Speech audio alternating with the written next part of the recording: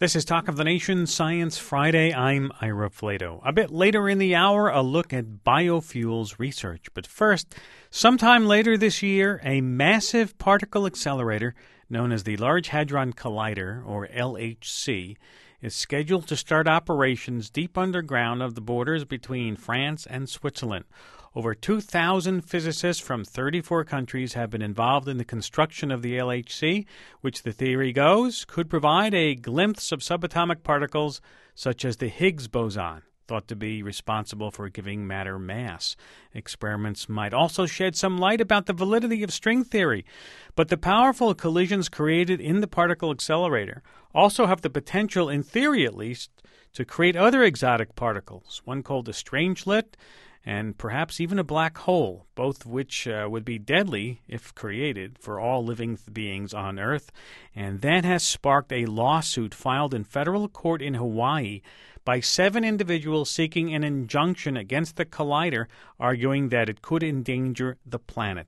Joining me now to talk about the Large Hadron Collider, why physicists are excited about it, what is the status of it coming online, and the safety concerns being raised, is Dr. Frank Wilczek. He's the Herman Feshbach Professor of Physics at MIT in Cambridge. He's also the 2004 Nobel Laureate in Physics, and one of a group of physicists that in 1999 looked at a similar safety concern being raised at that time about a particle accelerator at Brookhaven National Laboratory in Long Island. He joins us by phone from Oxford. Welcome, Dr. Wilczek. Hello. What is the status? So some of us thought it would already be online by now or next month.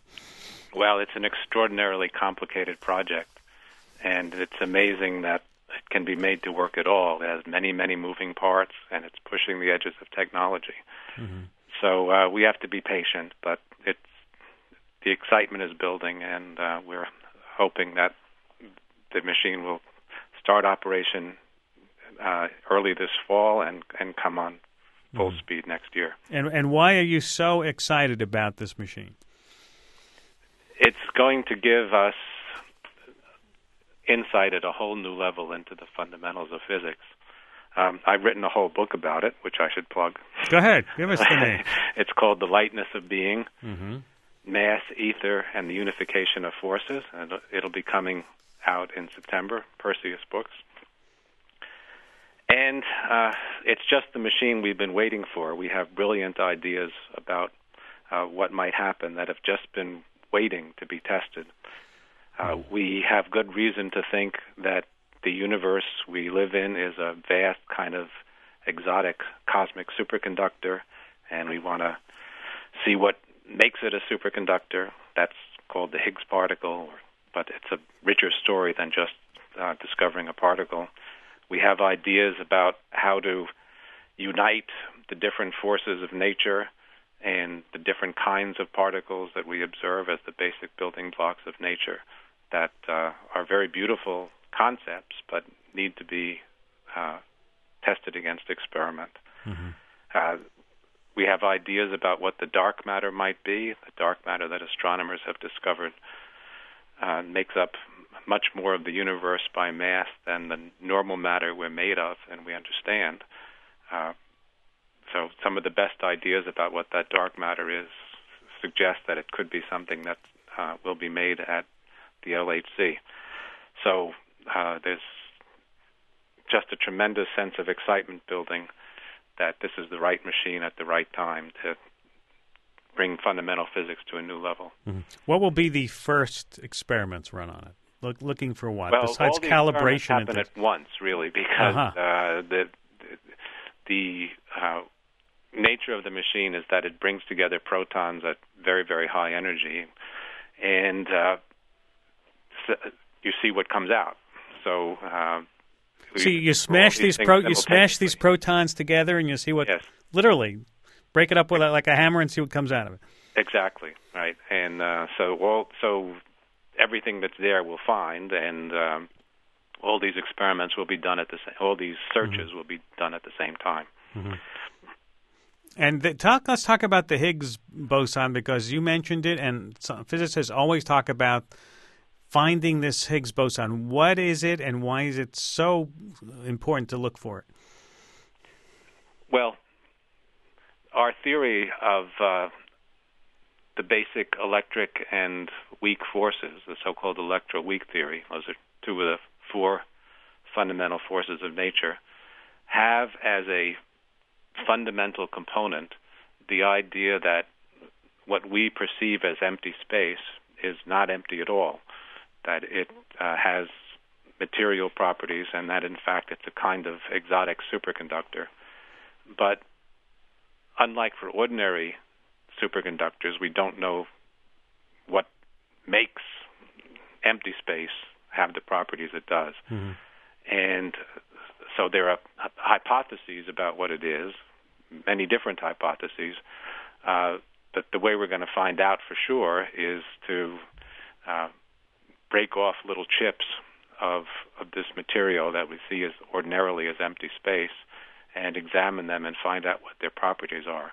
So that goes under the name Higgs boson, and it might be just one new kind of particle that does the job, but I suspect that it's a much richer story, and that we'll find that there's a whole world of phenomena connected with this superconducting property of empty space.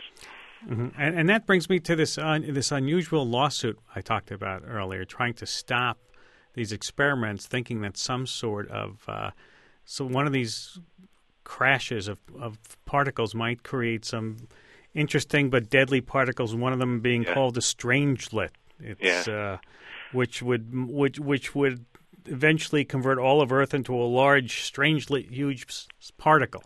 Right. Or a black hole. Or a black hole. You investigated the possibilities of this almost 10 years ago. Yes. Some of the same people raised the same kinds of issues. And, of course, in the scientific literature, these issues, the underlying phenomena of strangeness or black holes, strangelets or black holes have been discussed. But I think there are three independent arguments, each of which is decisive, that should reassure everyone about these possibilities. First, nature's already done the experiment. Cosmic rays achieve energies even higher than will be explored at the LHC and have been for billions of years. And so if any of these things were to happen, were to be a physical possibility, it would have happened in the cosmos, and its effects would have been visible. Secondly, we have a sociological argument. As you mentioned, thousands of people work on the LHC project and have worked in the basic subject of high-energy physics and accelerators. And those people have families. They have love of life. If they had perceived the slightest danger of this kind, if they thought it was plausible, they would be screaming about it. The idea that there's a vast conspiracy involving thousands of scientists to hush up some problem is just kind of crazy on its face. And then finally, some of us sort of were designated to be the B team or the red squad and try to really think about how conceivably, just use your imagination, try to make everything in a worst case scenario, how conceivably dangers could arise. And I and my colleagues really took that as a challenge. We love that kind of challenge. Use our imagination, see what you can dream up. And even doing our best, we couldn't come up with any scenario, any mechanism that made sense that would suggest that there was a serious danger. Mm-hmm.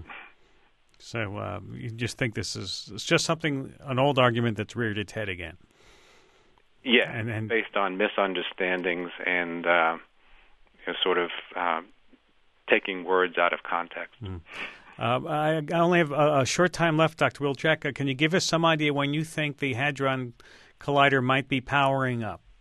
Should we look out at certain dates? Well, it's a matter of months, not years. Mm-hmm. The test runs are due to commence in the late summer or early fall, and then it should come up to full energy starting next year. Now, as someone who likes to think about all possibilities of things, what happens if you turn it on and you don't see any of these things that you were hoping to see?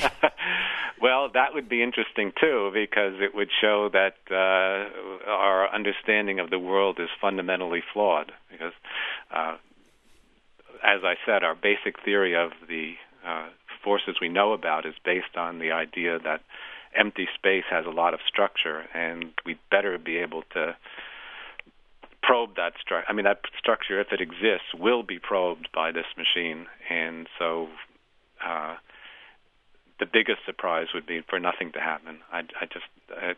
It would be a real shock to the system and send us back to the drawing board. Mm-hmm. Mm-hmm. And this will be the biggest machine for some time to come.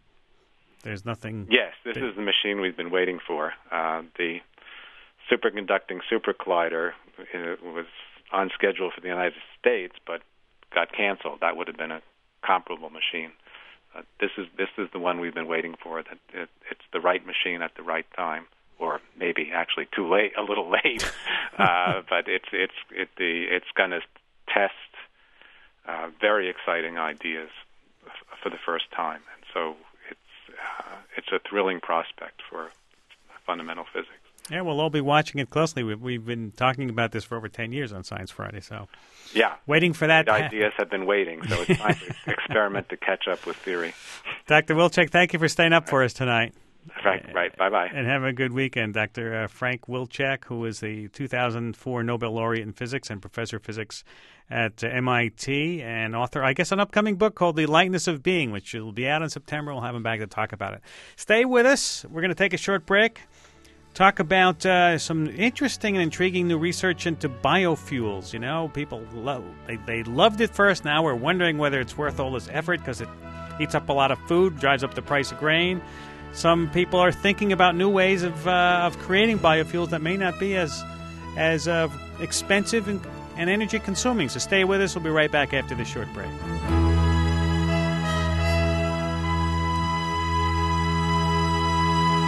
I'm Ira Flato. This is Talk of the Nation Science Friday from NPR News. You're listening to Talk of the Nation Science Friday. I'm Ira Flato, and for the rest of the hour, we're going to be looking at biofuels research using plant material to produce energy. And while a lot of attention has been focused on ethanol from corn or on growing crops for oil that can be converted to biodiesel, the competition between grain for food and grain for fuel has led to skyrocketing grain prices and food that is made out of them. If you've seen the $1 bagel, you know what we're talking about here in New York. This week at the American Chemical Society meeting in New Orleans, plenty of attention was being paid to plant-based fuels, and research on new and unique methods of turning plants into fuel were being presented there. And this hour we'll be talking about those as well as other new research into biofuels. And joining me now to help sort through it all, sort of judge immediately whether it's going to be a great success or not. Well, we know we can't do that very well, but it's kind of fun to do that. Nathaniel Green, he is Senior Policy Analyst at the NRDC, focusing on biofuels and energy policy. He's written and blogged extensively about biofuels, and he's here with us in our new studios. Welcome to the program in our New York studio. Thanks for having me, Ira. You're welcome. That's a pretty active area of research, isn't it? I mean, suddenly we're seeing it everywhere. It's really amazing. In the last 2 years, there's just been an incredible explosion of research into this, driven in part by oil prices, in part by federal policy, and it's really moved from the public sector into the private sector, which has made it very exciting. If I read your blog correctly, you don't believe that there's any one solution, right, to the energy and the global warming problem. Yeah, I mean, well, certainly when you start with the really big problems like global warming or global hunger, you need a lot of solutions. These are big problems. There's no silver bullet. At best, we can sort of bring silver buckshot to the problem. But then also, if you start from the ground up and thinking about biofuels as one possible solution different crops are going to be better in different parts of the world. So, a lot of different solutions. All right, let's get right to this, the trifecta of new research we have to talk about today. I'm going to bring on Marion Strickland. She's professor in the Department of Crop and Soil at Crop and Soil Sciences at Michigan State University in East Lansing. Dr. Strickland presented a paper this week at the American Chemical Society meeting looking at a way to make it easier to get fuels like ethanol from woody stalks of plants. And she came up with something really interesting. She's joined us by phone from New Orleans, where the meeting is wrapping up. Dr. Strickland, welcome to Science Friday. Thank you. Now, let me see if I can sum it up concisely. You have genetically engineered enzymes into plants that allow the plants to do what? Well, the enzyme, let me step back and explain where the enzyme comes from. The best natural biofactory for biofuel is in cow's stomach. Mm-hmm. Cow eats this grass, basically silage or whatsoever, and cow has in its second stomach has microbes, that the microbes that they don't require oxygen, we call them anaerobic. They convert, these microbes have genes, which produces an enzyme, and that enzyme converts the fiber of the plant into fermentable sugar. Some of this sugar would go for energy for cow, and in fact, some of it goes further to the digestive system of cow and turned into alcohol fuel. Mm-hmm.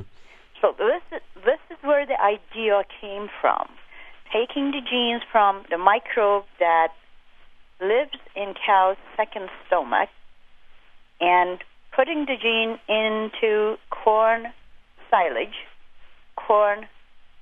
and producing the enzyme within the corn biomass, not in the seeds, not in the pollens, not in the roots, but only in the leaves and the stems. So you could eat the corn like you normally would, and the enzyme would break down the woody fibrous stalk into sugars that you could ferment into alcohol, basically, right? That's correct. So you've used the whole plant up, and you still have food to begin with, and you have used up the stock that would be wasted in this case. Absolutely. And we hope that our technology would bring the price of ethanol dramatically down. Have you actually grown this corn? We have the second generation that is in getting ready to produce third generation seeds. And it's worked out just the way you thought it would. We compared our enzyme that is produced within the plants with commercial enzyme produced in bioreactors. Identical. The results are identical. It's as efficient, and it does the conversion beautifully. So this is a step towards cellulosic ethanol that we've been hearing about. It is. This is not corn ethanol. This is not corn seeds or corn starch. Mm-hmm. This is cellulosic ethanol from corn. Nathaniel Green, what's wrong with this? Well, I think the area of research is incredibly important. How do we both get at the cellulosic part of plants, and then how do we break it down and turn it into fuels? And biological conversion is a very promising way. A lot of microbes, animals, insects do this, and so we do need to learn from them. Obviously, we have to be careful, both because whenever you put a genetically modified crop in the field, you want to make sure that you're really taking all the steps necessary to preserve the rest of our biodiversity. You really want to make sure you're not turning plants into something that can digest themselves, and obviously that's a major concern. And then the other part of it that we need to be careful about is that the stalks and stems of corn plants aren't all waste. They're very important for the nutrient cycle, for protecting the soil. So there's going to be important ecological considerations as we move forward here, but this is important stuff. Dr. Strickland, have you thought about these issues? Yes, indeed. Those are very important issues. The first part is, yes, in order to have this enzyme produced within the crop biomass inside the cell, but away from the cell wall where the cellulosic fiber is, we lock in the enzyme inside vacuole, which is the garbage can of cell. As plant gets older, as it gets close to the harvest time, the vacuole gets larger and larger, and in fact gets to a point that when we look under electron microscope, about 80%, 85% of plant cell is made of vacuole. as this enzyme starts being accumulated in the vacuole, by the time that you harvest the corn, most of the cell is filled up with this enzyme away from the cell wall. So it's not self-degrading the plant until you start grinding the material. The second part, which was rightly explained, was that are we going to take all of this corn away from soil? No, we do need carbon reserve of the soil kept. A minimum of 1/3 of corn I would like to be kept, that farmers would keep in the soil, what we call it carbon sequestration. Make sure that we're not taking nutrient out of soil. Mm-hmm. How do we make sure that this gene does not escape into other plants where we may not want it to be? Excellent question also. Corn doesn't have many relatives, especially in the United States. In Mexico, there are some wide relatives. The gene that we put in the plant is everywhere, and gene is not really what we worry about. It's always the enzyme which is produced, whether this enzyme is going to go to cereal or not, or go to another crop or not eventually. The process we have is it's producing the gene everywhere, obviously, but the enzyme is only produced where the tissue is green or has been green, which include the leaves and stems of plants, and not in the seeds, not in pollen grains, and in fact not in roots. Mm-hmm. Wow, it sounds like a perfect sort of system here. We hope so. How soon could we see the product of this? Well, the patent is in place. Michigan State University is ready for company. In fact, I believe there are some companies that already sent proposals to Michigan State University. That's out of my hand. That's different office. Handles the intellectual property right. If industries are interested, call Michigan State University Office of Intellectual Property Rights. So you're saying that, and if I read you right, it sounds like you could still eat the corn because you have the corn on the cob. You could eat that or give it to animals, and still have enough left over to make a significant amount of biofuels from the stalks. Correct. If worse gets worse, somebody wants to feed the animal with the leaf material, with the stalk, what happens? It already has the enzyme that the livestock has its own stomach. Mm-hmm. It's natural enzyme from cow's second stomach. Let me go to Ed in Merced, California. Hi, Ed. Hey, how are you doing? Hi, turn on the radio. Okay, hey, the problem is we already feed the stock, the crop residue, the stalks and the leaves to the animals. That's where we get our milk. In fact, feed has been going through the roof, so milk's been going through the roof. The problem is, yes, we need to grow more corn, but in order to grow corn, you got to have water and you got to have lots of fertilizer. It takes a lot of both. That's the problem. And fertilizer right now is through the roof. So, yeah, we can grow the corn as long as we have the water and as long as we have the means to get the nitrogen in the ground and the other nutrients. So I think it's beautiful that we're making different fuels from these materials. And yes, there is no one reason. It's cellulosic ethanol. I believe I've been following the Iogen Corporation in Canada. They've got some patents going, and they have a bunch of research partners in the U.S., but they've been working with people on cellulosic ethanol for years now. Well, they've got an easier way here. They're having a little problem scaling up, but we'll watch it. Thanks, Ed, for calling. Yeah, one other thing.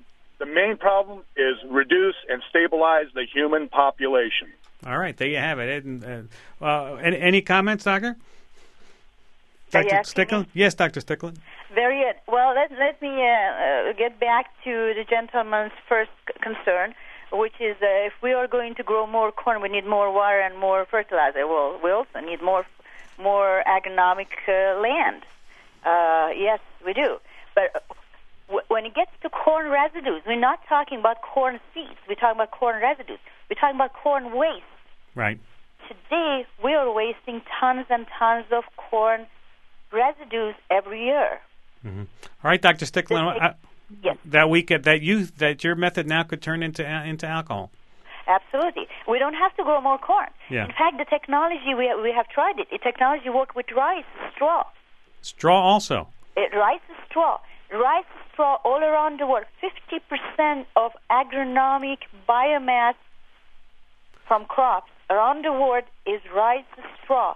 What did they do with this rice straw? They burn them and create health problem, including asthma. Could you also engineer it into other woody plants? Absolutely. You know, like willow and poplar and things like sure, that. Poplar, sugarcane.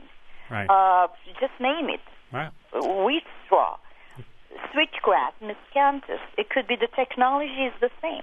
Well, thank you very much. We'll be following your research, Dr. Sticklin. Thank you very much. My pleasure. Have a good weekend. Miriam Sticklin is professor in the Department of Crop and Soil Sciences at Michigan State University in East Lansing. Well, let me just remind everybody that I'm Ira Flato, and this is Talk of the Nation Science Friday from NPR News. It almost sounds too good to be true. Well, I think she put her fingers on a few really important challenges there, right? And not that she glossed over them, but you can use this technology in a responsible way, probably. Is the market necessarily going to do that if we just leave it to its own whims? Will people leave 1/3 of the corn stover on the field? Will people do the right testing to make sure that this gene is going to stay there?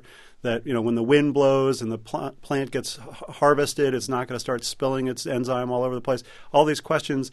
If we just leave it to the marketplace, I have very little faith that those things will be taken care of. We need the right regulations, right policies to drive the market to use this sort of stuff responsibly. All right, let's move on to our next second professor, and he is George Huber. He's an assistant professor of chemical engineering at the University of Massachusetts in Amherst.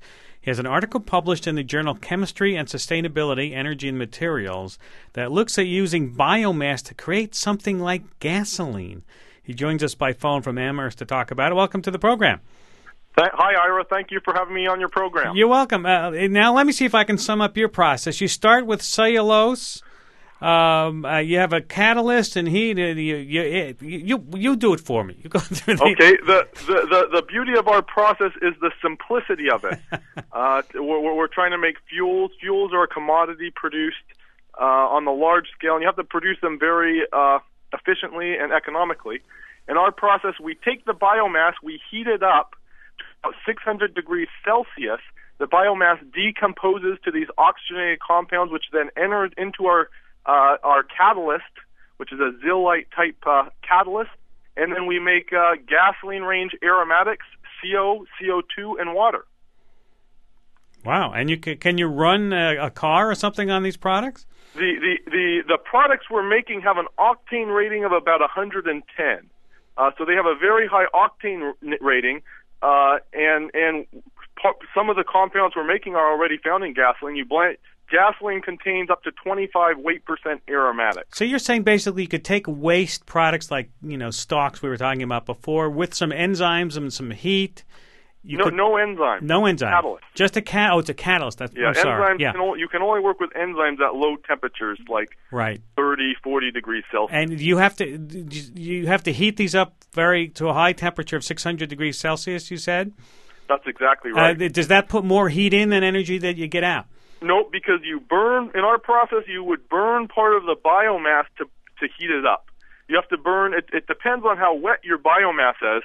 If your biomass is bone dry, you have to burn about 10% of the biomass to heat it up. And so how does this stack up to making ethanol the old-fashioned way? Well, the advantage, ethanol, you have about 4 or 5 steps. It's a very complicated process.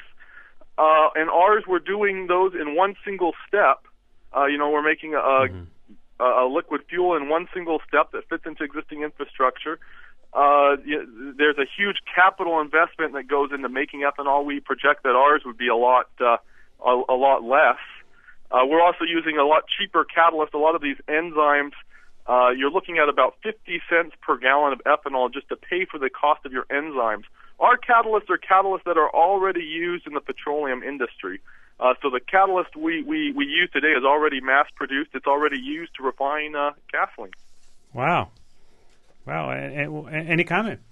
Well, I got to say I'm not at all surprised to see some real research and breakthroughs happening in this area because ethanol is, while it is basically compatible with our existing infrastructure, it's not easily compatible with that infrastructure. You need tweaks to our cars, tweaks to our pipes, tweaks to our holding tanks.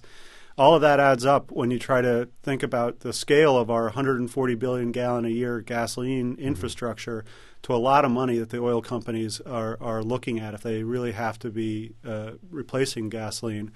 And so they've got a big financial incentive to make this sort of stuff work. All right, we're going to take a short break. Stay with us, Dr. Huber, through the break. Also, Nathaniel, hang in here. We're going to come back, talk lots more about alternative energies and some interesting new ideas we're covering this week. 1-800-989-8255. Also on Second Life, you can go to our spot and look for Science Friday and have your avatar ask questions, too. So stay with us. We'll be right back. I'm Ira Flato. This is Talk of the Nation, Science Friday from NPR News. You're listening to Talk of the Nation, Science Friday. I'm Ira Flato. We're talking this hour about new biofuel technologies with my guest in the studio, Nathaniel Green. He's a senior policy analyst at the NRDC and focusing on biofuels and energy policy. Also with me is George Huber, who is assistant professor of chemical engineering at University of Massachusetts in Amherst. And he has an article that talks about using a catalyst with cellulose to produce gasoline sort of product materials. Let's go to the phones to Ralph in St. Louis. Hi, Ralph. Hi, how you doing? Thanks for taking my call. You're welcome. I wanted to ask about animal waste. There's companies in Germany I know that are using animal waste, say pig droppings and that, to create natural gas that can be used to cook food and other applications. And there's a company in St. Louis called Aura Renewable Energies. Is this viable? And one other question. Is one of the plant alternatives hemp that they have still outlawed? Hemp is still outlawed, right? It is. It's still. Yes. Let me ask you, George, what about using animal waste in your process? You could potentially use animal waste. The problem is just the limited availability of animal waste. Actually, ConocoPhillips signed an agreement with Tyson to process their animal waste in their petroleum refinery. Mm-hmm. So really, people are already starting to use the animal waste already to make fuels, but there's just a limited amount. Really, it's the woody biomass that has the huge potential. Mm-hmm. And what's left over? You said there was some CO2 produced. Is that good?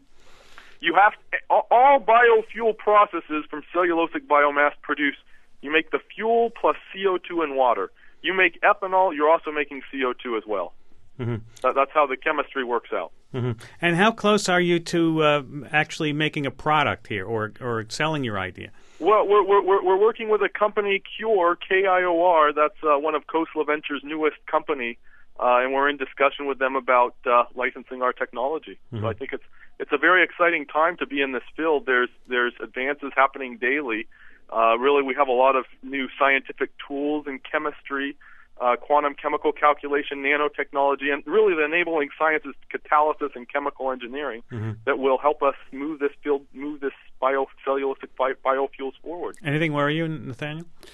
Well, I think this makes a ton of financial sense. And again, I just go back to the idea that there's going to be increasingly no shortage of smart tools out there, and it's going to be a question of whether or not we are smart enough to use them in the best possible way. And that brings a question from Second Life from Alex Eisenhardt, who says, what about habit destruction from planting corn, things like that, and loss of species? You know, there's a lot of attention right now on food feedstocks because our energy prices have been going up, world demand for food has been going up, and obviously you add on top of that the demand for food feedstocks to make fuels, and you have a really sort of crisis situation around food. But the reality is that we can also grow cellulosic feedstocks in really smart ways or really dumb ways. We can go chop down our forests for cellulose, or we can use marginal lands, use the residues in just the right way. So all these challenges of being smart about how we do this are as much present with these next generation technologies really as they are with our current technologies. Dr. Ira, yes. I mean, woody biomass has a huge potential as biofuels. There's a lot of myths about it. If you take a forest in Massachusetts and you manage it, you can produce twice as much biomass as an unmanaged forest. So that's just from the forestry land. And, you know, some of these people who like to criticize biofuels, it's kind of like people criticizing the automobiles and comparing automobiles to horses and saying that horses were better around the early 1900s and the automobiles would never make it. But I think woody biomass just has a huge potential. We just don't have the technology to efficiently convert it into a fuel yet. Yeah, and in your technology, are you looking at this as a gasoline octane booster additive first off? Well, you could either use it as an octane booster. You could blend it with gasoline, or you could convert it into completely into gasoline as well. You could, and how many more steps would that require?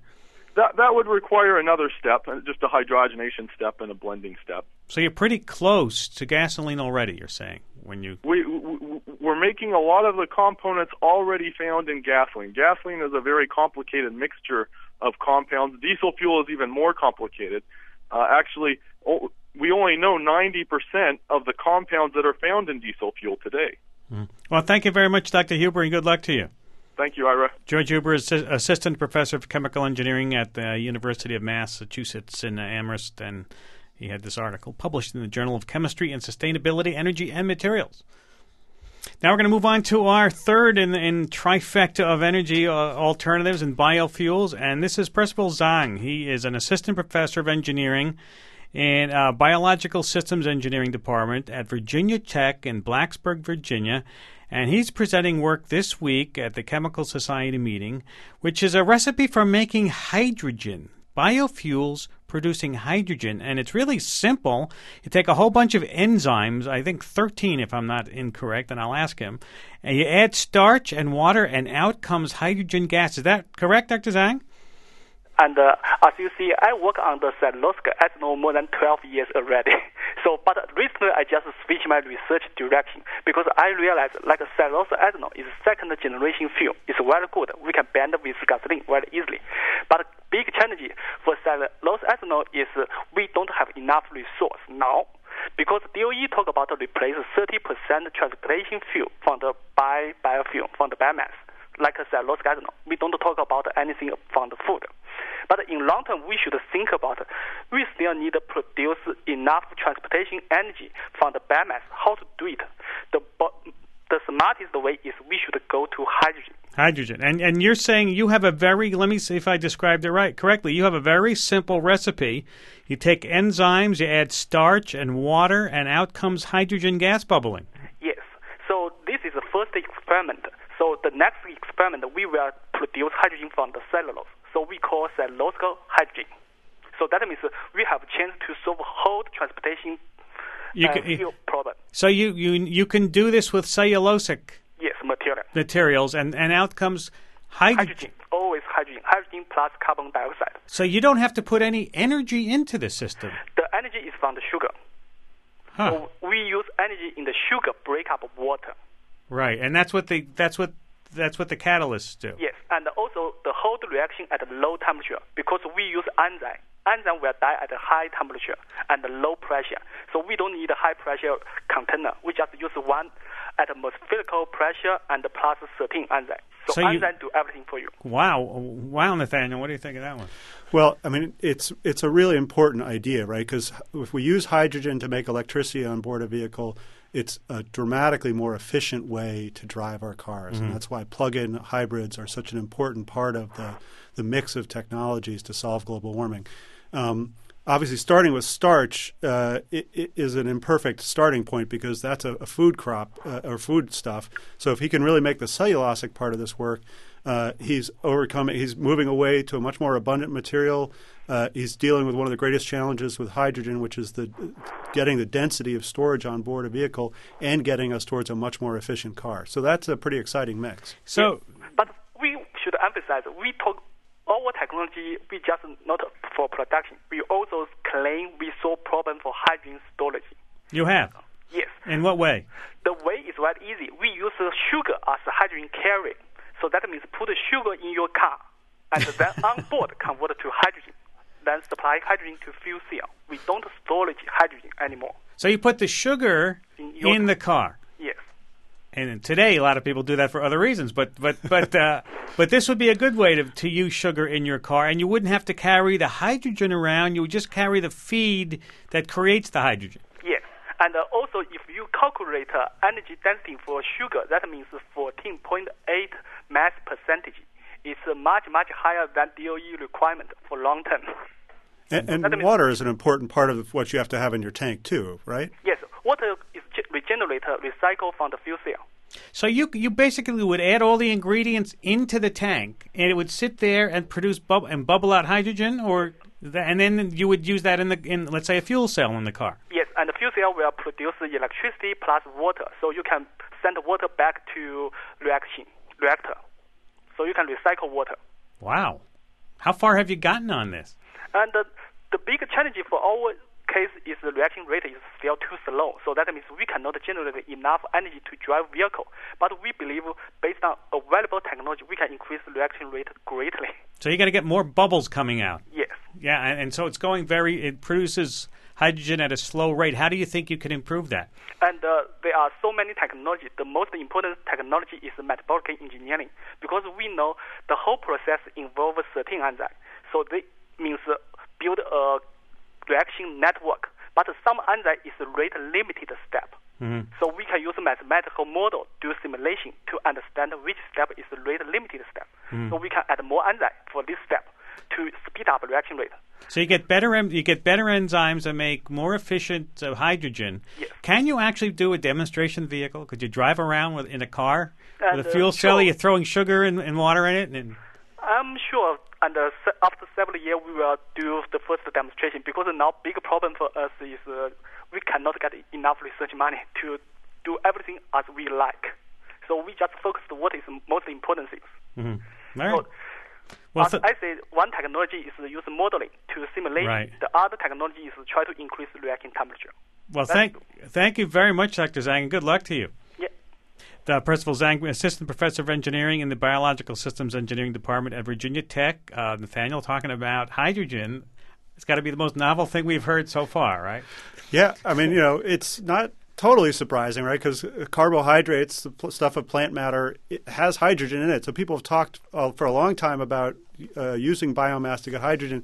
What he's doing, though, is different, right? Because he's just using the biomass to feed the enzymes, and then they're using the hydrogen in the water. So it is definitely a pretty novel idea. Almost every week there's another. It's amazing. It's amazing. There's someone has thought of something, and some of these are the most simple ideas. Right. They don't require great chemistry here. Some people are using the like we say, the enzymes in cows. Mm-hmm, mm-hmm. There's no great. And people are just thinking about it. All the brains that have been thinking about how to turn petroleum into all sorts of fancy chemicals, all sorts of fuels, a lot of that knowledge is starting to seep into this area. Fundamentally, it's driven largely by $100 a barrel oil, certainly, but also our policies. And it is really exciting. The real question is we need to make this transition away from the current technologies into these better technologies. We need to do it really fast. Can we also make sure we do it really smart? And do we need, as you say, we don't really need to use any single one of them. We could have a combination. Sure. You want to be able to use the right type of feedstock in the right part of the world, so that you're growing a crop that's good for the local environment. Let's see if we can get a call in quickly before we have to go. Nadine in Louisville. Hi, Nadine. Hi.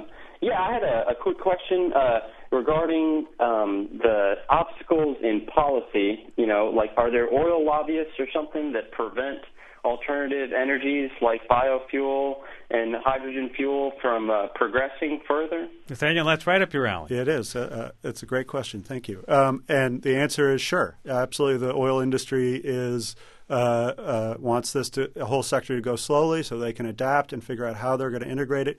It's not, I think, that they're totally opposed to it. I just think they really don't want to be forced to do anything that they're not 100% ready for. Also, there's problems on every side, really. Agriculture doesn't want to be told how to grow its crops.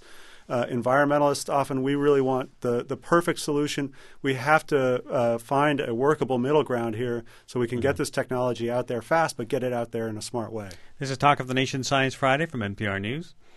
I'm Ira Flato, talking about alternative fuels this hour. We're talking about the possible integration, I guess, right, of biofuels, doing it the right way, and which ones will work. And it's funny because we're seeing the old industries, we're seeing car companies now trying to get into the fuel business, aren't we? Yeah. GM invested in Cascada as one of the new companies. Obviously, they did a sort of big PR stunt, but this is the first time they put some money on the table in an interesting way.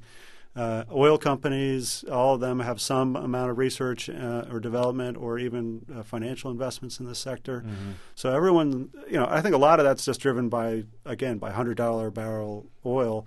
The question is, our policies to date are really pretty blunt. They're basically about getting more gallons of biofuels, and now we got to figure out how to do it better, and we got to figure out how to tell the market, get on the green and narrow and stay there. Well, you have to figure out how we're not going to starve ourselves at the same time as we absolutely. We've got to solve global warming, we got to solve global hunger, and we got to do it smart. And we have to figure out what is the mix. What is the mix of growing crops, or should we grow more woody things that don't make food? Well, or should we be able to use more of the waste material? And if any of these three that we talked about today bear fruit? Yeah, we absolutely need to be moving away from using food crops. Food is just too valuable for food. We need to figure out how to use these waste crops. We really need to figure out, though, how to get wins that are across the board. We can't just be solving a little bit of a problem over here. When you say we, who is the we? Is there any direction? It's almost, everybody's on their own here. It's almost like the land rush days. Stake your claim in this thing. Yeah, and there's a real problem here with sort of extreme enthusiasm on that sort of set us off in this direction, and now sort of extreme backlash that just wants to throw the baby out with the bathwater here.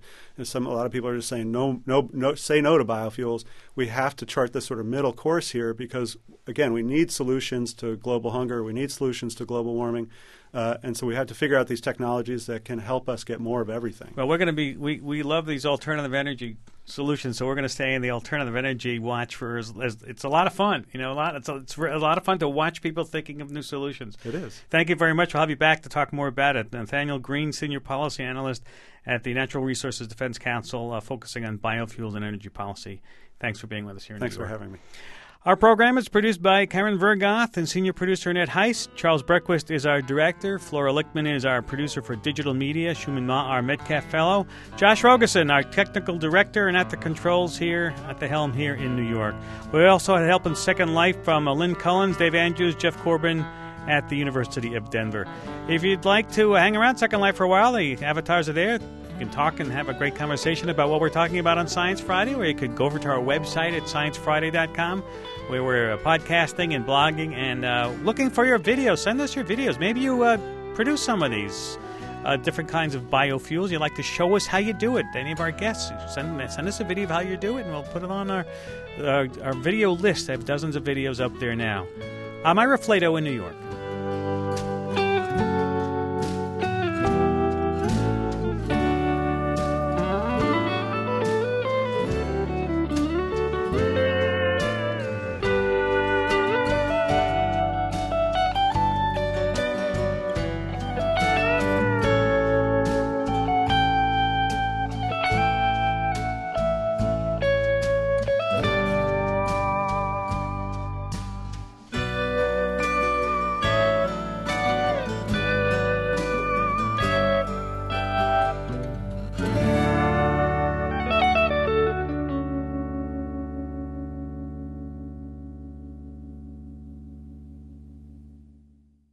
This is Talk of the Nation Science Friday. I am Ira Flato. A bit later in the hour, we'll be talking about open access to biomedical research and children and sleep. But up first, poor quality soil. It's a problem for farmers around the world.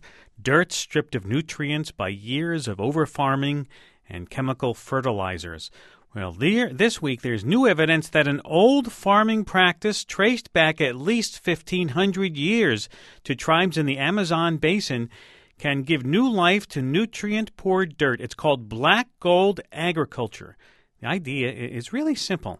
You add charcoal from burned organic matter to the soil, and the dirt holds on to nutrients and produces lots more crops. This week, scientists at the American Chemical Society meeting presented the results of a controlled study of black gold agriculture, and they found that fertilizing with charcoal produced more crops and captured carbon from the air, right out of the CO2. So the practice could also combat global warming. Sounds too simple? Too good to be true? We're going to talk about it. Our number is 1-800-989-8255, 1-800-989-TALK. Ming Xinghua is an assistant professor in the Agriculture and Natural Resources Department at Delaware State University in Dover. He joins us today by phone from his office. Welcome to the program. Hi. How do I pronounce your name? Ming Xinghua. Oh, okay. That's close. I'm sure I'm not the first one who's had some trouble with it, but thank you for pronouncing it for me. Let's talk about poor quality soil, a big problem around the world. Why is that? Yes, so deterioration and quality degradation is a severe and worldwide problem, and it is expressed as soil compaction, poor tilth, surface crusting, slow water seepage, low water retention, low nutrients, and low nutrient retention, and also decreasing crop productivity. This problem is mainly caused by long-term chemical fertilizer application and mechanical tillage. The level of organic matter determines the quality of a soil. And so good soils have high organic matter content, say 6 to 15%. Right. But soil plowing makes the organic matter decompose quickly, while chemical fertilization doesn't encourage any external organic matter addition. So year after year, farmland soils become low in organic matter, and the quality turns poor. So currently, most farmland soils have organic matter content lower than 3%. So what does adding charcoal to the soil, why does it make it a better fertilizer? Charcoal is a fine-grained, porous black carbon, and it is generated from plant materials, and it is non-toxic to plants. So there are many tiny pores in charcoal. So once applied to soil, the pores will allow air to diffuse into soil. Plant roots need the air to breathe. And in the meanwhile, the tiny pores will hold water and nutrients and later supply to plants. More important, unlike other organic fertilizers, charcoal is very stable, and it will not decompose to carbon dioxide. So once applied, it will stay in soil for hundreds to thousands of years. So to summarize, the high stability and porosity make charcoal a better fertilizer than other organic materials. And you've actually conducted tests showing this? Yes. Wow. Let's get number 1-800-989-8255. Let's go to Bob in Cleveland. Hi, Bob. Hi. Hey, how you doing? I have a question. Now, if I wanted to do this in my backyard where I have a garden, could I just buy a bag of, like charcoal that they use, when they barbecue something, and add it to the soil? And, what kind of quantity would I add? Or what about the ash that's left over, too? That's a good question. Dr. Gao, could he just buy a bag of charcoal? And theoretically, you can buy some charcoal directly from a supermarket and grind it into small grains and apply it to the soil. And make sure you incorporate the charcoal into soil by plowing. And typically speaking, we recommend that 5% of the charcoal to be mixed with the top 20 centimeter of soil. Mm-hmm. For example, if the soil bulk density is 1.4 tons per cubic meter, and according to that, probably you should calculate the according to the surface area, according to the size of your garden, and calculate how much charcoal is needed. But generally speaking, 5% is good enough. Mm-hmm. And also, you were talking about the fact that the charcoal will is it absorb or adsorb the CO2? I should say it's a mix of absorb and adsorb. Mm-hmm. It's a mixture, and we cannot distinguish the two terms. Yeah. It is either physical adsorption or chemical absorption. And the fact that it can absorb CO2 from the atmosphere. Oh, yes. It is called, in that sense, it's not absorption. Actually, probably you know that the original absorption of carbon dioxide from the atmosphere is carried out by plants through photosynthesis. Right. But when plants die, the biomass will be decomposed quickly by microorganisms and release carbon dioxide to the atmosphere. Right. But once the biomass is converted to charcoal, and at least 50% of the carbon will be permanently fixed in that material, and it is resistant to microbial and chemical degradation. Mm-hmm. So that part of carbon will be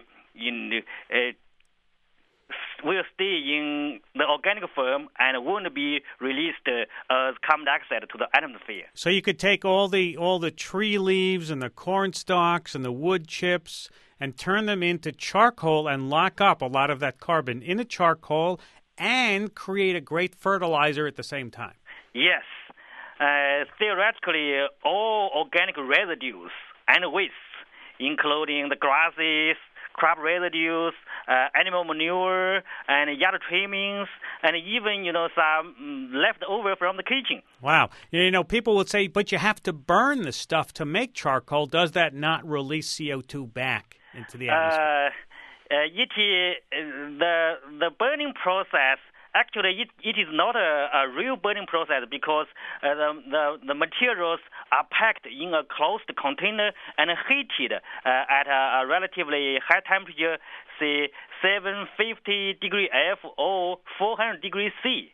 Right. So so there's no oxygen in the reaction. You're doing without air. Without oxygen. Yeah. Then only a tiny amount of fraction, only about 10% of the carbon will be converted to carbon dioxide, and 50% of the carbon will remain charcoal, and another 40% will be remain in as a byproduct we call bio oil, which can be harvested and used as another renewable energy source. Mm-hmm. And so how? I know this is an ancient technique that was discovered in pre-Columbian tribes from the central Amazon. They were doing this 1,500 years ago. Yes, we learned this lesson from the pre-Amazon people, and an archaeological event disclosed the fertile charcoal carbon-rich and highly productive soil in the central Amazon basin. And later, scientific studies revealed that this fertile soil was fertilized by the Amazon people 1,500 years ago with char produced by smoldering plant debris and animal bones. So the char, the fertilizer they made, 1,500 years ago, yes, was still working. Yes, the soil is still highly productive even after 1,000 years of crop cultivation without any other fertilization. Wow. Can farmers do this themselves? Can they make this charcoal themselves? Yes, and on a farm scale, and it is very simple. And the growers or the farmers just pack the organic residues into a metal container and heat it at like 300 or 400 degrees C until no visible smoke are emitted. Then that charcoal is ready to apply. So there must be a kit they can buy or some sort of. They must know how to do this then. It's not very hard to do. It's very easy. And actually, 2,000 years ago, the Chinese people started to make charcoal by themselves by this kind of process. We call it smoldering or smothering or some paralysis. Right. It almost sounds like the method to make Coke, how people make Coke. I don't mean the drinking kind either. So where do you go from here in this research? Currently, we are trying to extend this research from the lab to the field scale, and we are going to do some demonstrations and to look at the long-term effect of charcoal fertilization on soil quality improvement and crop productivity enhancement. So once succeed, we want to encourage all the farmers and growers, around the world to practice the check fertilization. Well, thank you. To improve soil quality. Sounds like a simple thing to do. Yes. Thank you very much, Dr. Gao, for taking time to be with us. Thank you. Bye-bye. Bye-bye. Mingxin Gao, Assistant Professor in the Agricultural and Natural Resources Department at Delaware State University in Dover. We're going to take a short break and come back. We're going to talk about a new federal policy that opens up scientific research from the NIH. Biomedical research opens it up to the public, everybody to take a look at it. Stay with us. We'll be right back after the short break with Harold Varmus.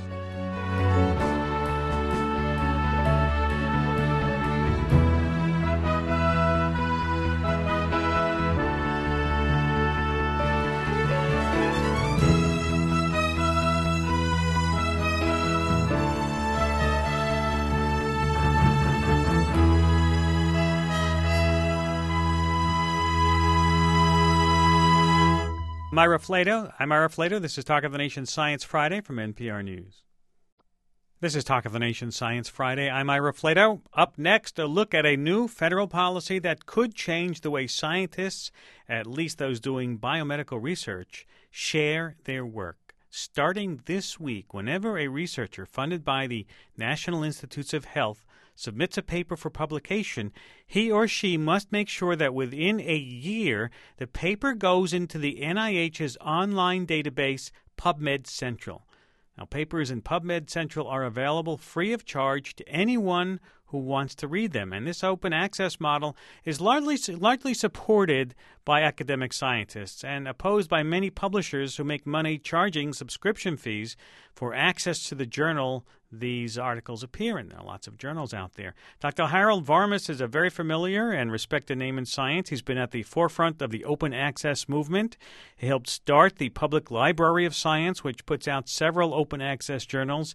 He's here to tell us why this new policy is necessary and what else still needs to be done if biomedical science is to be true open access. And if you'd like to talk about it, our number is 1-800-989-8255, 1-800-989-TALK. Dr. Varmus is the 1989 Nobel laureate in physiology or medicine. And as I say, he's a co-founder and the chairman of the board of the Public Library of Science and president of Memorial Sloan Kettering Cancer Center in New York. Welcome back to Science Friday, Dr. Varmus. Thank you, Ira. Nice to hear your voice. I just described the policy that went into effect. Did I get it right? Yeah, this Monday, yes. I would only make one caveat, which is it's a great moment for biomedical science, for the public's ability to get access to science. Indeed, people who are listening to this show now who have an interest in science and have been in the past limited in their ability to get access to what scientists are doing with their taxpayers' dollars now will have much greater access. But it's not true open access in the sense that there's a delay between the time that a paper is sent to the NIH for posting it in this library that we call PubMed Central and the time that it will become available, a delay that could be as long as a year. And those of us who publish true open access journals, as we do at Public Library of Science, make those papers available at the time of publication to everybody. But we can get back to that distinction. No, let's talk. The main thing is that there are now going to be roughly 80,000 papers a year that describe work supported by the $29 billion that the NIH spends on research that will now be available within a year for everyone to look at. Well, so you must have had opposition. There must have been opposition from the standard journals on it. Indeed. Of course, the library, what we call PubMed Central, basically a digital public library, has been open since the end of 1999 when I was at NIH a long time ago.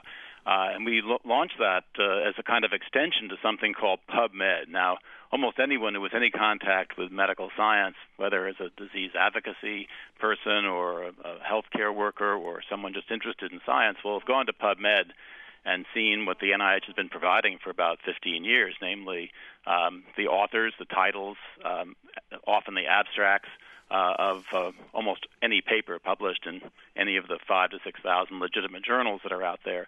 But what you can't see when you go to PubMed, at least you couldn't until this library was created, was the rest of the text, the data and the important stuff that you want to read.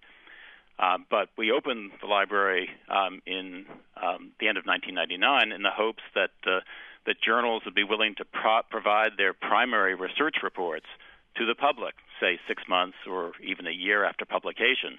At that point, people who subscribe, would if they have to wait 6 months to see it, they're not going to lose their subscriptions because subscriptions are mainly held by university libraries and by individual scientists who want to see the material immediately as soon as it's published. So a delay of 6 months was put in to allay the concerns of journals that were concerned about losing their subscribers, which is a legitimate concern. After all, it costs money to publish papers, to have them reviewed, to have them copy edited, to put together a publication process. And but we were surprised to find that very few journals were initially willing to provide their 6-month-old or 1-year-old papers for the public to read. So a number of us who were enthusiastic about the library then founded a true open access publishing house called Public Library of Science, where we show the public that it actually is possible to make literature available immediately. Indeed, any of your listeners can go right now to plos.org and see all the papers ever published by the Public Library of Science journals, of which there are several. Now, we have to pay our copy editors and our professional editors and our software engineers, just like anybody else, and we do that by asking that authors use their grant money, which is a very small fraction, roughly 1% of their total research money, to pay for the cost of a publication, and that allows papers to be published immediately. But with the growth of the open access movement and the recognition of how important it is for scientists and members of the general public, reporters like yourself and your listeners and healthcare workers and advocacy people and folks who do science in developing countries, people who are doing science at small institutions that can't afford to subscribe to all these journals, like getting the papers even if they get them several months later. And Congress has been responsive to this and has asked NIH to develop a policy that would make sure that the work that the NIH and the public pay for actually appears in the public domain. And that's what's happening now. Now it's a requirement as of Monday that all investigators who have published have a paper accepted that describes work that was funded by NIH dollars will be obliged to provide those manuscripts to PubMed Central to be released within a year. 1-800-989-8255, talking with Harold Varmus. Let's go to Michael in Buffalo. Hi, Michael. Hi, thanks for taking my call. I have a question. I work at a large research university in Buffalo, New York, and I wonder what happens to the process of peer review when we go to this kind of public access. I mean, the journals that's an important question. I'm glad you asked it because you understand the question. Yes. Of course, we all believe peer review is an extremely important process of the part of the process of publication.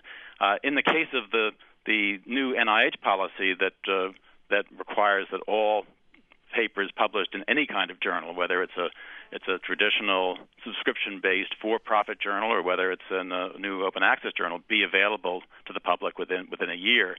The true open access journals also practice peer review. Indeed, some of the journals that we publish at Public Library of Science have extraordinarily high rejection rates, and some have much lower rejection rates, and they have reputations that are in some sense dependent upon our demands for extremely high quality. So we have a quality machine. The issue here with respect to true open access, making papers available to everybody at the time of publication, is a difference that requires a change in the business model. All publishers need revenue. They have to pay the people who put the journals together, whether they're online journals or whether they're both online and on paper. And the true open access journals that can afford to provide their content immediately get that money by asking authors to provide a modest fee that is paid by their funding agency at the time of publication. Other journals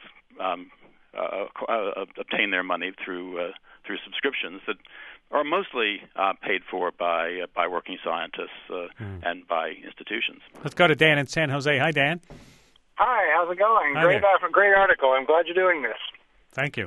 Thank you. My question is regarding all that archival stuff that we still won't be able to reach. is there any possible exploration into maybe down the road compelling that the publication be done in open access journals if you receive NIH funding, so that the journals themselves have some motivation to go back and open their archives to us? I love this question. Indeed, what's happening on all university campuses and indeed at all libraries is that old material is going off to warehouses far from the site of the action. And if you want to see a paper that I wrote in the 1970s, which to me doesn't seem so long ago, it's very hard to get. And most of those papers have not been digitized so that they're available. But it's not hard to do that. And in fact, some journals have done it, and that's kind of a wonderful treat. In PubMed Central, if you go and look at look for an article published by the American Society of Microbiology 20 or 30 years ago, it's there, and it pops right up. And we could do that, probably not with all journals. It is somewhat expensive, but this can be done, and at a relatively modest cost when you consider that literally hundreds of billions of dollars worth of research, our scientific legacy, is now very difficult to get access to. Well, our listeners are on a roll, so let's stay with them. Heather in Washington, D.C. Hi, Heather. Welcome to Science Friday. Hi, Ira. Thank you very much. I'm just calling to ask, it sounds like from what Dr. Varmus is saying that this research can be available even faster than a year. And I work with an advocacy group in Washington that's very interested in speeding up this process. So I'm wondering if you have any suggestions for what members of the public can do to make sure that this research can be available to the public even sooner than 1 year. Well, that's a good question. Indeed, most of us believe that the journals that depend on subscriptions would not be hurt by a reduction in the interval to less than 6 months, even as short as 2 to 3 months. There's data that says that people look at the journals they subscribe to for a couple of months, and after that they just seek the articles by searching on the internet.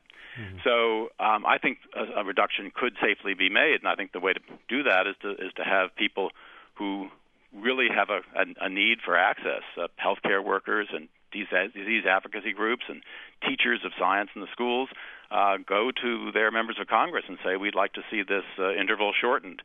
Ultimately, you can't shorten it to zero without changing the business model, because journals do need to have some revenue. Most journals, people are often surprised to learn, do extremely well in the current system. The average profit margin is as much as 30 to 40%. So there's no doubt that we can make the whole process somewhat less expensive, but we still have to cover costs. So we can't reduce the interval to zero unless we shift to a true open access business model in which authors are paying. And I should say in response to the question that the NIH is not the only funding agency that has instituted this kind of policy. You can imagine that if you were a funder of science anywhere in the world, you would want the results that you paid for to be out there for everyone to not just to see, but to work with. And indeed, the way in which one works with the information is extraordinarily important in this day in which we use the computer to mine research data for new ways to think about things. And the Howard Hughes Medical Institute, the Wellcome Trust of England, the Research Councils of UK, the European Research Council have all endorsed policies which in general mandate availability of the work they paid for within 6 months rather than a year of publication. Let's go to Sandra in Cheyenne, Wyoming. Hi, Sandra. Hi. Hi there. Go ahead. I'm a patient. I've got an orphan disease, and for years I've been trying to, find information, and I always run into, articles that I have to pay for, and I've actually subscribed to certain things just to get those articles. But I wonder if maybe doctors could provide a password to patients with, rare diseases, and maybe we could access articles that are pertinent to our disease, early on, and I don't know. That's interesting idea. No, it's an interesting idea. At the Public Library of Science, for example, we are trying to create sites within PLOS.org that will be places where patients with specific diseases can go and get information. There are already some sites out there, HiQ, and a site run by the Alzheimer's Association called Al's Forum. These are places where patients can go and see information, but you're right, until the information is let go by the copyright holder, a publisher with a subscription base, in general it's very difficult to get those papers. Sometimes there's there's a special exemption made, but I think the thing you need to push for here, I think it's going to be hard to credential people to get access to certain papers at early times. But I think what I'd like disease advocacy groups to do is to recognize the power of the internet to bring all the information that you have paid for as a taxpayer into the public domain earlier, and that means moving the delay to access to a shorter period, and advocating for true open access publications like Public Library of Science. We're talking with Dr. Harold Varmus this hour on Talk of the Nation Science Friday from NPR News. I have time for one more quick call. Let's see if Dan in Silver Spring, Maryland. Hi, Dan. Hi. I have a quick question about publishing some of the negative results. I mean, once NIH is funding a study, wouldn't it make it more efficient to require some of these researchers to publish some of the results that didn't work, and maybe cut some of the research process down for all the other researchers out there? All right, that's a very important point. One of the things that we have done at Public Library of Science, and other publishers, whether subscription-based or not, have thought about this, and that is to provide an opportunity for commentary on published papers so that people can add informal reports that are online and make note of either altered versions of the same experiment or negative results. The negative result issue is particularly important in the public health domain with respect to clinical trials. Most clinical trials that are reported tend to report positive findings, and that's because they have a direct impact on healthcare. But it's important to know what didn't work as well. Yeah. We started a journal at Public Library of Science called Clinical Trials, and we tried to encourage both pharmaceutical companies and academics to send in their negative findings. We didn't get a huge number of papers, frankly, and I think there is congressional interest in this topic, and I think there simply has to be more public debate. So I appreciate the question to accentuate the importance of finding some way to tabulate and make publicly available results from expensive trials that told us something, but not something that leads to a change in healthcare. And in this age of the internet, where we have instant blogs and people comment about everything they see on the web, there are places for people to make a comment. Could this not be also a trend in the research field? Once something is published, you can get commentary immediately. Absolutely. So feedback if you go to PLOS.org, Ira, and you look at papers that we've published in a journal called PLOS 1, you will see an opportunity for you to make comments about papers and for the authors to respond to you. This requires a cultural change among scientists who are not usually used to doing this in public. They may ask a question at a meeting, but they're not used to making a written comment that goes on the web and is in some sense cataloged. But we are trying to encourage people to use the web and web-based publishing, especially in the open access mode, to nurture this conversation among scientists and other interested members of the public. It provides a kind of post-publication review. It allows the building of communities of like-minded scientists who are interested in the same problem. And I think there's tremendous opportunity here that we, because we're a somewhat tradition-bound group of people, we haven't really milked fully the potential of the Internet to not just display our results, but to make use of them and engage in conversations about them. I'm going to try to make good use of your goodwill, Dr. Varmus. Can you stay with us for a few more minutes? Of course, right sure. through the break. We're talking to Dr. Harold Varmus, who is co-founder and chairman of the board of the Public Library of Science and also president of Memorial Sloan Kettering Cancer Center here in New York. 1-800-989-8255, talking about a terrific issue, that is the public access to research. Your opinions, stay with us. We'll be right back after this short break. I'm Ira Flato. This is Talk of the Nation Science Friday from NPR News. You're listening to Talk of the Nation Science Friday. I'm Ira Flato. We're talking with Dr. Harold Varmus about publicly unleashing those research papers earlier, right, immediately online. But just a quick reminder that next Wednesday, Neil Conan and Talk of the Nation will be broadcasting live from the museum again, and they're going to be looking back at the glory days of CBS News, the Tiffany Network, with guests Bob Schieffer and Roger Budd. And if you'd like to be in the audience and you're in the Washington area on Wednesday, you want to join the live audience, send an email to talk at npr.org. That's talk at npr.org with tickets. Put tickets in the subject line if you'd like to come and sit in the audience. Dr. Varmus, where do you see, do you think that we're just going to, it's a matter of time till we're going to collapse until that 1 year is up, maybe 6 months, 3 months, and everything will be immediate? Quite a number of papers that get submitted to PubMed Central will be posted much earlier than a year. That will require negotiation between authors and journals. And some journals, of course, many are already compliant with the request that their articles go directly to PubMed Central. Yeah. And so there are many journals that are already posting their articles within 6 months, and I think there will be many more because, it's in the interest of authors to be sure that their material is available for other scientists to see as easily as possible. And after all, scientists are funny kinds of authors. We want to be read. We're not getting paid. We want to be famous. Yeah. We give our articles to journals for free. We work for those journals as reviewers and as editors. We turn over the copyright. This is true of the subscription-based journals. In the case of the open access journals, you're allowed to retain your copyright. But nevertheless, no one gets paid, and we just want to be read. Yeah. So it's not just the agencies that want the work out there. The scientists want it too, and the scientists, I think, will learn, especially as PubMed Central becomes a bigger and bigger library, just how useful it is to go there, and they'll want their material to be up as soon as possible. I think it's going to help a lot. It's going to help libraries. They can't afford to pay for all these journals, and people will come in and say, where can I learn about this?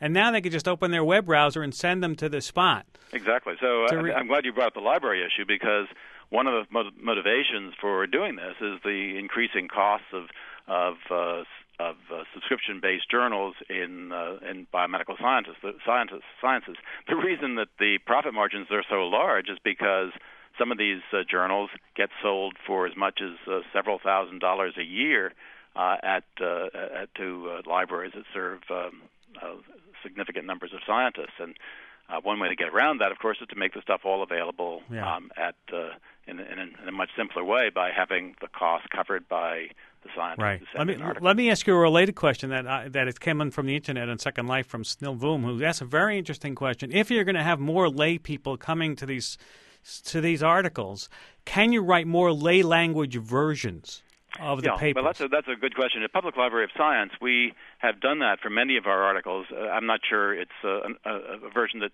everyone in the world can read, but certainly anyone with a reasonable science background can read a simplified version. And the only caveat I would issue here is that it's expensive to do that. Yeah. Most scientists are not very good at it, and you can hire people who are science writers for the public who can translate even complex information into accessible information, but it does cost additional money, and that's got to be paid for somehow. Put it in the grant proposal. Well, it's part of the grant proposal. Then many journals will ask that at least a summary of the work in accessible language be provided. I think that's a very, very useful thing to do. Yeah. Frankly, I can't read everything, at least not with sophistication that's written in even my own field, let alone physics and chemistry. So there is a problem in translating science into language that everybody can read. That's a problem shared even by scientists. Well, you're very good at it, Dr. Varmus. I want to thank you for taking time to do it again for us. Well, I appreciate you, Ira, for taking this the chance to let this message get out to the public. Thank you very much. Good. Dr. Harold Varmus is co-founder and chairman of the board of the Public Library of Science and president of Memorial Sloan Kettering Cancer Center here in New York.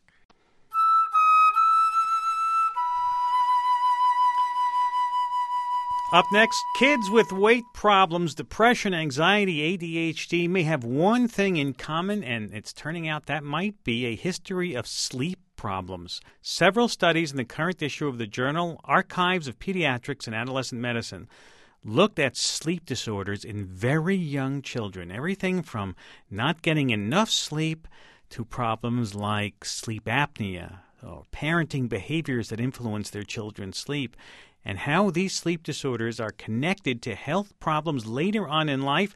Here to help us sort out these studies, figure out what they mean, and what signs parents should be looking for if they suspect that their child has a sleep disorder, is the author of an editorial in the same journal. Michelle Kawa is a fellow in adult and pediatric sleep medicine at Stanford University in Stanford, California. She joins us today from the campus there. Welcome to the program, Dr. Kawa. Thank you. Did I get your last name right?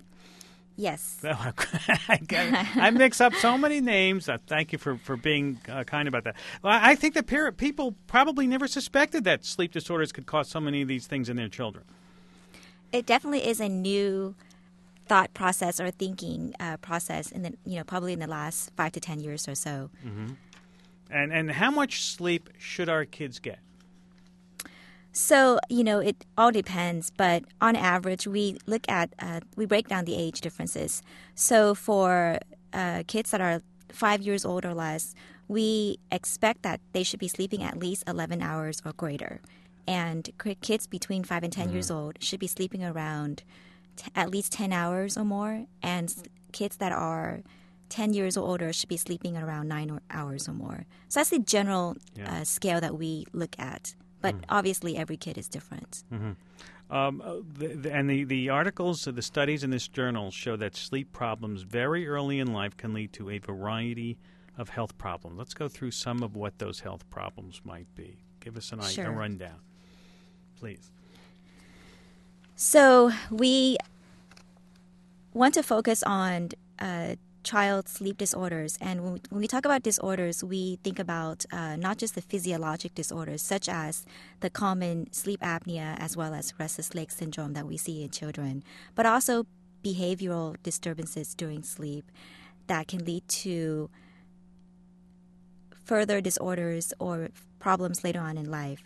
So the disorders that we are looking at are, sleep apnea later on in life, restless leg syndrome that continues on in life, as well as emotional disturbances, including difficulty in school, difficulty with homework, difficulty with interactions with other kids, as well as siblings and the family situation. Also, there's a correlation with sleep problems and development of ADHD, or the attention deficit hyperactivity disorder syndrome, as well as other metabolic syndromes such as obesity and cardiovascular consequences later on in life. Do we know why, if you don't sleep enough, you get obesity? Do we know any of these physiological connections? Well, several studies that have been done in the past have found a definite correlation between sleep disruption or sleep disorders in the pediatric population and later on obesity in the early adult life and as well as the adult life, but we are not sure exactly what is that correlation. There's several studies that were done on several hormones that we have found. One of them is called leptin. The other one is growth hormone. Some of these hormones are diurnal, which means that they're secreted in episodic, twice during the 24-hour cycle. And they are important for, growth and maturation. The leptin hormone specifically is an appetite stimulant. And some studies have shown that there is an increase in the leptin hormone secretion with sleep deprivation. So, in essence, if more leptin hormone is secreted, it could stimulate the appetite, and therefore it can lead to obesity. There was also some association between kids who got less sleep and spent more hours watching TV, right? Having a higher risk of being overweight. Exactly. One of the studies that was done in this particular issue of the Archives journal looked specifically at that. And that study found that kids who sleep less than 12 hours, and this is particularly kids that are around 3 years old, who sleep less than 12 hours a day and also watch TV more than 2 hours a day, have a higher correlation, what we call a higher odds ratio of, or chance of developing obesity, 5 times more than the average kid who doesn't have that, who sleeps more than 12 hours a day or who watches TV less than 2 hours a day. And we don't know why that is the case for sure, but it may be that, kids who watch more TV obviously are less functional. They spend less time engaging in activities, and that in itself can predispose to obesity. What signs should we parents be looking for if we think our kids might have a sleep disorder? Sure. So as a parent, I would encourage that the parents pay attention to daytime behavior as well as nighttime behavior. In the daytime, you want to watch for signs of irritability. The child could be very irritable during school, in the daycare center, or at home. The child can be very hyperactive, more so than other kids. The child can also be very sleepy or tired or just fatigued throughout the day. Or even aggressive behavior, aggression towards other kids or other siblings at home, difficulty with homework, difficulty concentration. Those are signs in the daytime that I would look for. Mm-hmm. Now, it is also very important to look for nighttime symptoms during sleep. So, for instance, if the child is having restless sleep, the child is all over the bed. If the child wakes up throughout the night, if the child has a hard time falling asleep. Other physical signs such as snoring, gasping or choking for air, intermittently stop breathing throughout the night, bedwetting beyond the expected age. If the child, has night terrors, wake up screaming, confused, and cannot go back to sleep. Mm-hmm. If the child sweats a lot during the night, if the child coughs a lot. These are all signs that the parents should watch for during sleep at night. Talking about sleep disorders this hour and Talk of the Nation Science Friday from NPR News with Dr. Michelle Cao, who is a fellow in adult and pediatric sleep medicine at Stanford. When you say get enough sleep, is that let's say we're talking about 10 hours. Is that a straight 10 hours, or is that 8 hours and then a 2-hour nap in the afternoon, or an hour nap here? Can you make up for that sleep that way, or do we need to have that straight section of sleep?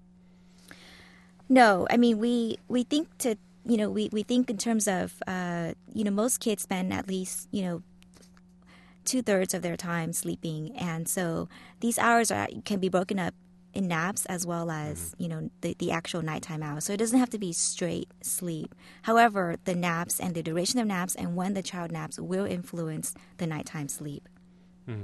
1-800-999-8255. Let's see if we can get a quick call in here from Carl in Raleigh, North Carolina. Hi. Yeah, hi there. I just wanted to ask the doctor what she thought of the connection between ADHD and the lack of sleep. I know that the class of medications, are to treat ADHD are generally stimulant-type medications.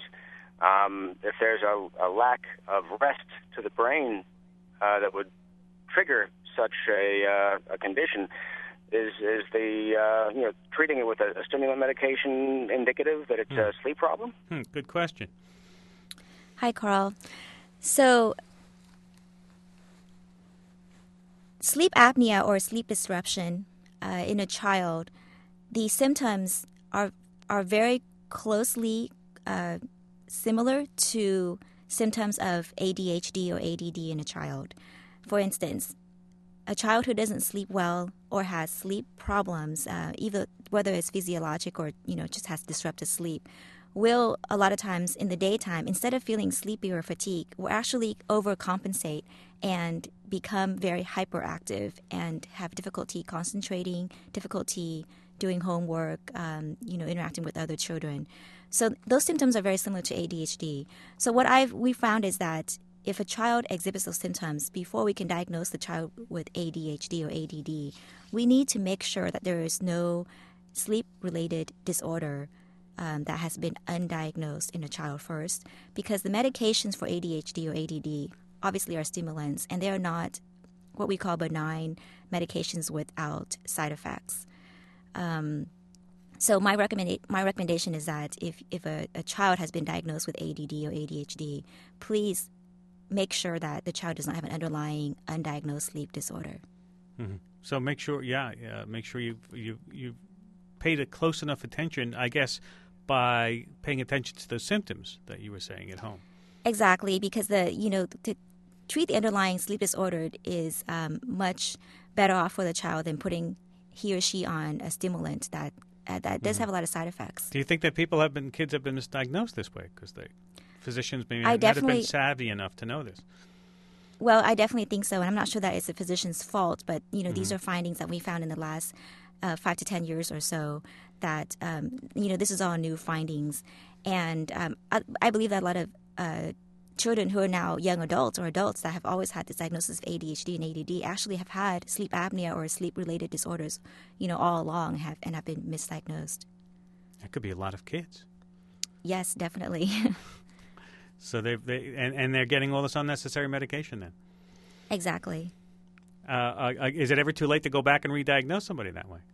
Definitely not. I mean, we have a lot of young adults or adults who come in with also, and now the sleep disruption or sleep disorders have now become more apparent because sleep disorders only get worse as you get older, and so they come in for actual sleep issues now. And so we found that we've diagnosed a lot of sleep problems, and it does take away their it does help or resolve their ADD or ADHD diagnosis. Well, that's the great takeaway from today, if nothing else from our segment today. I want to thank you very much for taking time to be with us. Sure. Dr. Michelle Cow is a fellow in adult and pediatric sleep medicine at Stanford University in Stanford, California. Greg Smith composed our theme music. We had help today from NPR librarian Key Molesky and engineer Dawn Davis in Stanford. If you have comments or questions and you'd like to write it the classic mail way, right? You can send your letters with the stamp on it to Science Friday, 4 West 43rd Street, room 306, New York, 10036. Surf over to our website, The New Way. Leave us some email at sciencefriday.com.